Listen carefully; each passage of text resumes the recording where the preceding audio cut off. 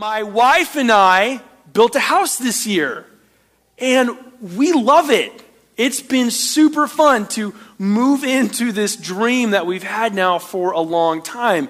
We moved home from Arizona a couple of years ago now, and we immediately started the project, and it took about a year and a half for us to finally move in. We moved in this past May, and it's a dream. I'll tell you what, though, in pockets, it was a nightmare.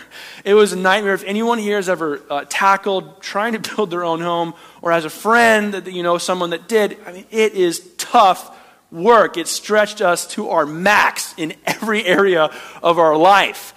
And we finally got to move in, and we just love it. It's a dream now to live in. And we've got like windows that face west. We can see the trees and the sunset. It's just really sweet. I've got some sweat equity in this house. My general contractor, he was here the first service, Dennis Whitaker. Give him a round of applause. He was the brains behind the project. He's like, Luke, if you want to save some money, just do some work yourself. And I'm like, cha-ching. I'll just do this house on my own, right? And I had no idea what I was doing. So, I took on a couple of these projects. Like, I sanded and finished the wood floors, and now they've got splinters. And, I was in charge of laying the concrete countertops with my friends, inspired by the concrete countertops that we have here.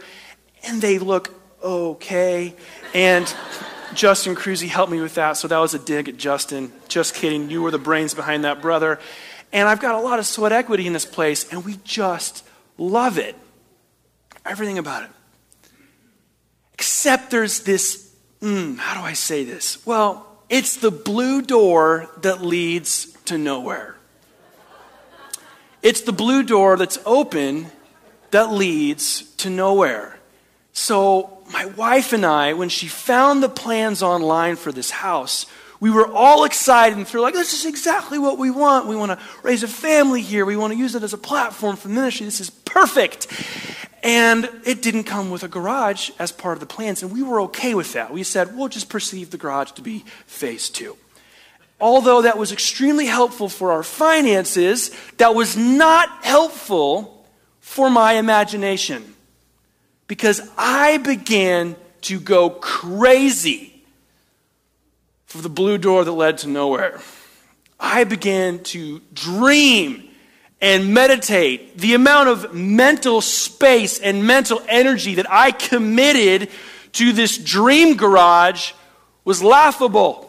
I mean, I would think about it when I'm driving to work, and I'm like, I'm going to go hang out with teenagers, but that garage, right? And I'm like thinking about it all the time, and I'm like, okay, maybe someday I'm doing numbers. I'm like, well, honey, if, this over here and that over here, if this, if we can sell the dogs, maybe we can buy the garage, something like that.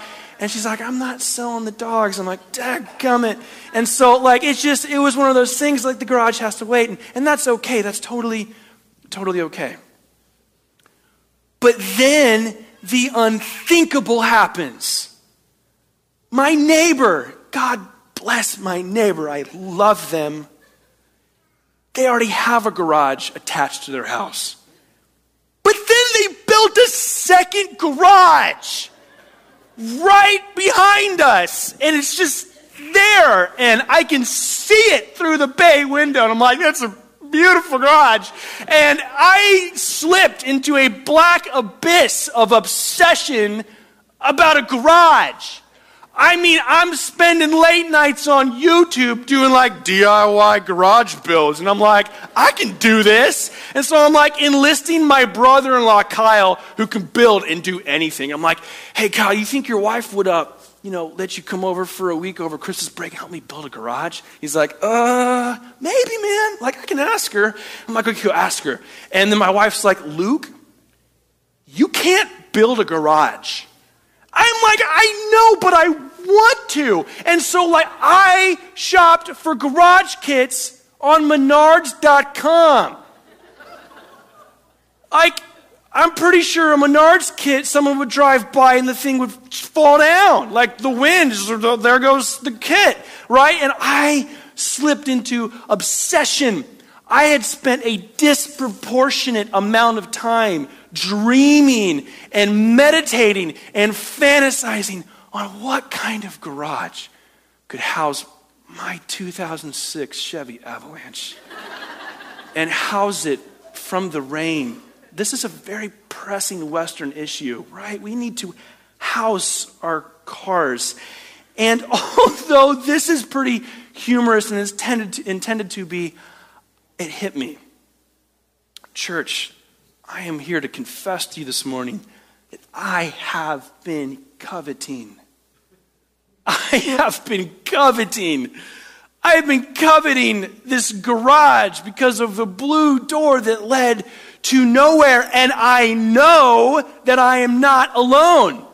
And I know this for a couple of reasons. And at the fear of sounding sexist, let me qualify that most of the time, guys, we tend to covet toys that end up in the garage, maybe the basement.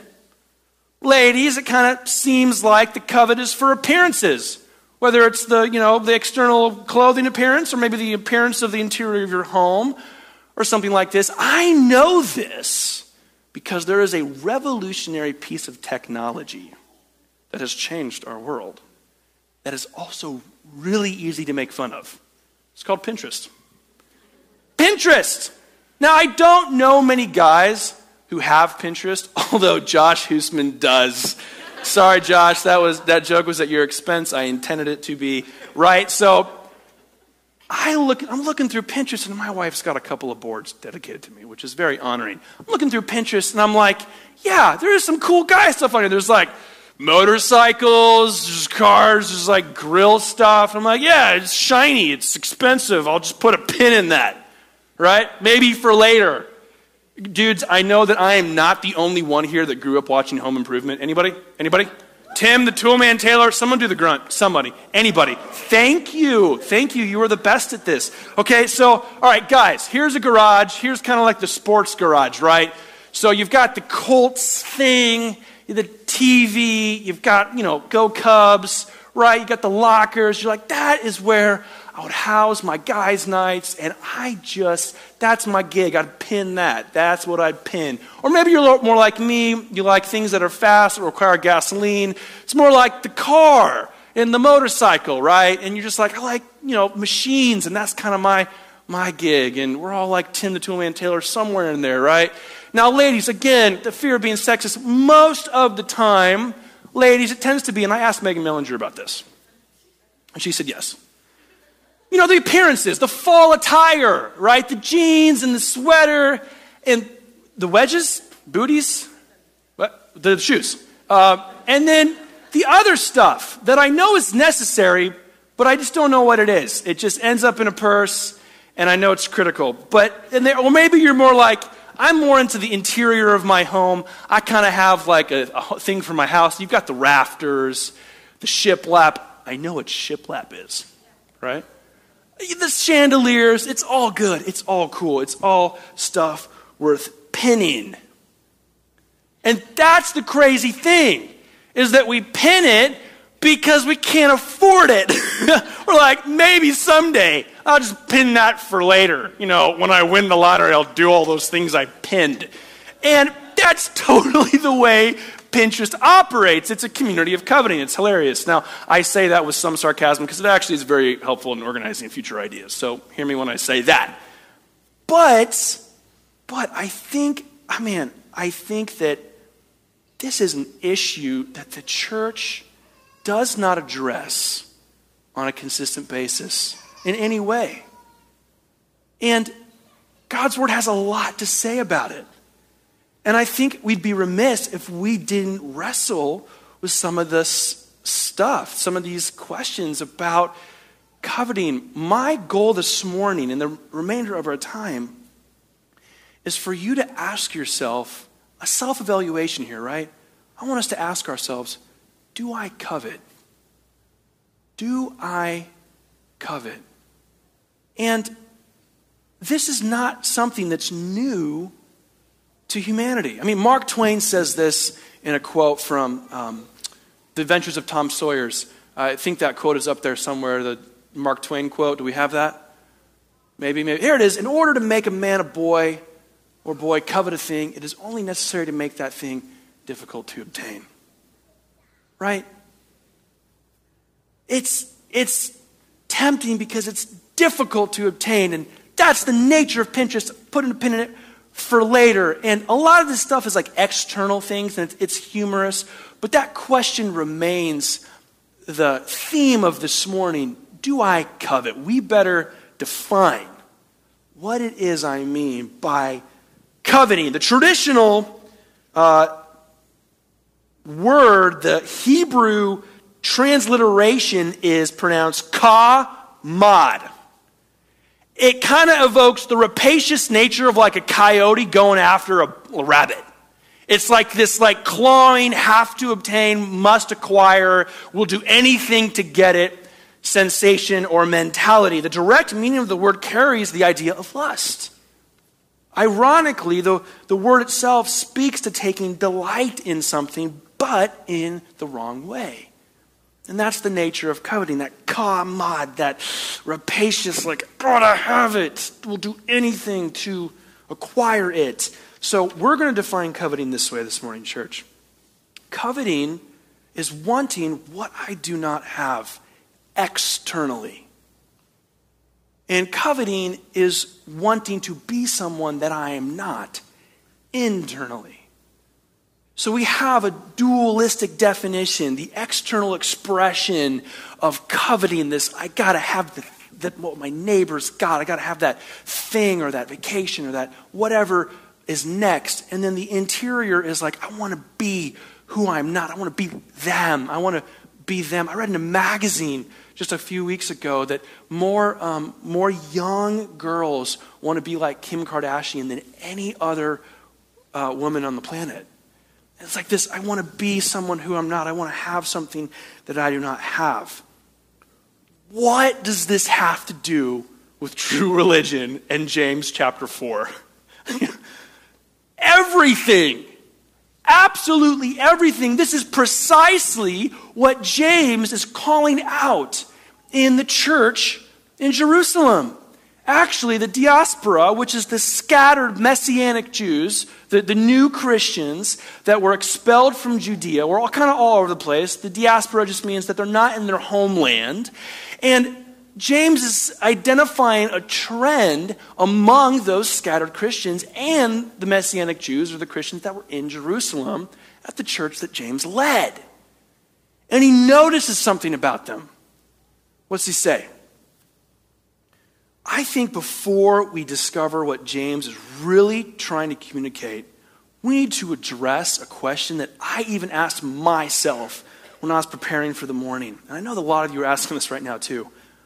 So then when does healthy desire become coveting? When does a healthy desire become a covetous desire? What's the threshold? James has got some opinions on it. I'm going to burn through this, so please have your eyes on the screen. James chapter 4, what causes quarrels and what causes fights among you? Is it not this, that your passions are at war within you? You desire and do not have, so you murder. You covet and cannot obtain, so you fight and quarrel. You do not have because you do not ask. You ask and do not receive because you ask wrongly to spend it on your passions. You adulterous people, do you not know that friendship with the world is enmity with God? Therefore, whoever wishes to be a friend of the world makes himself an enemy with God. James, you're killing me, man. Like, James is that friend that we all have that's committed to telling the truth, has no filter, and doesn't care if what he says hurts your feelings. That's James.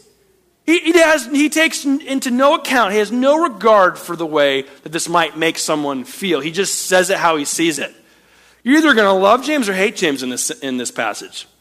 The reality is we probably all actually have a James in our life, or we need one of the two, right? And if we have one in our life, we're going to listen to them more often. He's just kind of saying it how he sees it. But the beautiful thing, the most incredible thing that James is doing in this passage is what scholastic method and scholars call the New Testament's use of the Old Testament. James right now is evoking and bringing back and drawing his principles and ideas from the Old Testament. That's what he's drawing from. James, half-brother of Jesus, leader of the church in Jerusalem. And he's pulling this principle from the Mosaic law, the 10 Commandments. Exodus 20:17. That's pretty straightforward. You shall not covet your neighbor's house. You shall not covet your neighbor's wife, or his male or female servant, his ox or donkey, or anything that belongs to your neighbor. This is the 10th and final commandment. This is when Moses went to the top of Mount Sinai, met with God, and received the 10 Commandments. Like, don't miss this connection. James is using Scripture to make his point. Think linearly here for a moment. This is, if you don't hear anything this morning, don't miss this. If this is the first commandment, and this is the 10th commandment, remember we're thinking linearly here. The first 4 or so are about loving God. The second 6 through 10 are about loving neighbor. Okay? So the question of why we should not covet, it's predicated on the reality that we cannot love neighbor and covet neighbor at the same time. That's what James is evoking. We do not possess the spiritual fortitude that is required to love neighbor and covet neighbor. They do not coexist. They cannot coexist. You will either love your neighbor or you will covet your neighbor. There's no in between. And he's using Scripture, he's using Exodus 20:17 to make that point. Man, it's like, this is what Jesus got so riled up about. This is why Jesus was just so committed to making this clear to his disciples and calling out the Pharisees' inconsistencies. Matthew 22:36-40 make this point. Some guy asks Jesus, "Teacher, which is the great commandment in the law?" And he said to him, "You shall love the Lord your God with all of your heart, with all of your soul, and with all of your mind. This is the great and first commandment. And the second is like it. You shall love your neighbor as yourself. On these 2 commandments depend all the law and the prophets." Jesus is synthesizing. He is summing up the law in 2 commands. Love God, love your neighbor. And James is saying, you can't love your neighbor if you covet them. You just can't. It's impossible. So let's answer the question, when does healthy desire become coveting? When does normal wants, normal desires become covetous desires? I think James is bringing out a solution here. I think in a contemporary era we can understand this to mean healthy desires become covetous desires when they fail to include love for God and neighbor.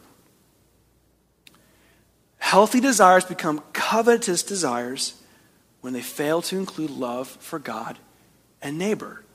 It's a heart issue. It always is.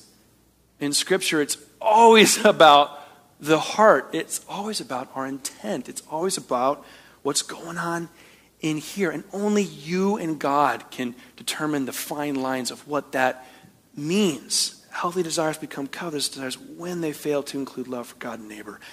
And that's going to take on even more questions, right? So why shouldn't Christians covet? Well, we already established that we can't love God, can't love our neighbor and covet them simultaneously. You see, I think that James is redefining coveting for the diaspora, the scattered Christians. He's basically saying this. He adds to the definition, coveting is wanting something that I do not have more than I want God. Coveting is wanting to become someone that I am not more than I want God. And this elicits a very precise and explicit response from God. We need to take that into consideration for a moment. When we covet our neighbor or covet their assets or covet their life, how does God respond to that? Well, James offers up a thought on that in 5 and 6. This is what James says. Or do you suppose it is of no purpose that the Scriptures say he yearns jealously over the Spirit that he has made to dwell in us? But he gives more grace. Therefore it says, God opposes the proud, but gives grace to the humble. God is jealous. Has anyone really, I I had not meditated on the reality that my God and King is jealous. He's jealous, not because he is insecure, but because he is worthy, 100% worthy of 100% of our devotion to him. He has a heart full of love for us individually and for us corporately. And he's jealous when we channel all of this passion and laser focus and mental strength to things that do not satisfy, that do not fill the way that he does. Dudes, let me talk to the guys for a second. Gentlemen, are you like me? Do you scheme late at night on YouTube trying to figure out how you can build that garage? Maybe you're scheming right now, how can I get that next vacation? How can I do the house renovation? How can I get that new car? What's it going to take for me to get that raise and that promotion? What's it going to take? And the scheming and the obsession and the disproportional amount of time spent on it, all the while ignoring God. It is a blue door that leads to nowhere. God is jealous. He's jealous of the amount of passion we've directed in the wrong direction. Ladies, this is a little bit more difficult for me. Ladies, do you spend a disproportionate amount of time perfecting your outer appearance, spending money on things you do not have to do so, or perfecting the interior of your home's appearance, or your children's appearance, all the while ignoring God? It's a blue door that leads to nowhere. God is jealous. He's jealous of that intentional, laser-focused channeling of energy and passion and strength spent on a blue door obsession. He's jealous. Isn't that wild that we have a loving God who is jealous over us? I mean, it's just crazy. My garage someday that I don't have yet is not jealous over me. The things that we pin on Pinterest aren't jealous over us. But our God is. Our God is. And it's incredible. And ladies, I want to add a little nugget to you just for a second. This is just for you. In a culture where society places the premium on your external appearance, God places the premium on you as a person, as an individual. And it is your passion and your gentleness and your tenderness. It is your intellect that makes you so irresistible. And the external appearance is extra. It's extra. And God's approval ratings of you and for you are absolutely off the charts. And you know what, dudes? It's the same thing for us, right? We live in a culture and in a society that we find our value and our worth found in our production. What can I produce for my family? What can I bring in for my family? What can I do in my workplace? What kind of new endeavor and projects can I take on in my work? I am only as good as what I can produce. And the enemy's like, got him. No. God's approval ratings for us too are off the charts. They are. They absolutely are. So that's the problem. Coveting is a sneaky, sneaky issue. It is very easy to not talk about. It's very easy to miss, especially as Western people. World War II champions back to back. We don't surrender anything. We work really hard for everything. That's just kind of indoctrinated into our culture, and it's made its way into our spiritual life. And I want to offer up some options for solutions based on what James is saying here. James says this: submit yourselves therefore to God. Resist the devil and he will flee from you. Draw near to God and he will draw near to you. Cleanse your hands, you sinners, and purify your hearts, you double-minded. Be wretched and mourn and weep. Let your laughter be turned to mourning, your joy to gloom. Humble yourselves before the Lord and he will exalt you. Wow. I hear three distinct calls to action here. I hear submit, resist, and draw near. Let's talk about all three. Submit. What does submit really mean? This is what submit looks like. Submit says, and this is to my VIP first-time guests in the room, right? My visitors, my guests, you're here. You wish you hadn't come now because some guy's yelling at you about coveting. And this is what submission looks like. You find your white flag and you say, God, I give up. I wave my white flag of surrender. I didn't want to be in control of my life like I thought I did. I cannot govern over myself like I thought I should. Lord, I need someone to be in control of me for me.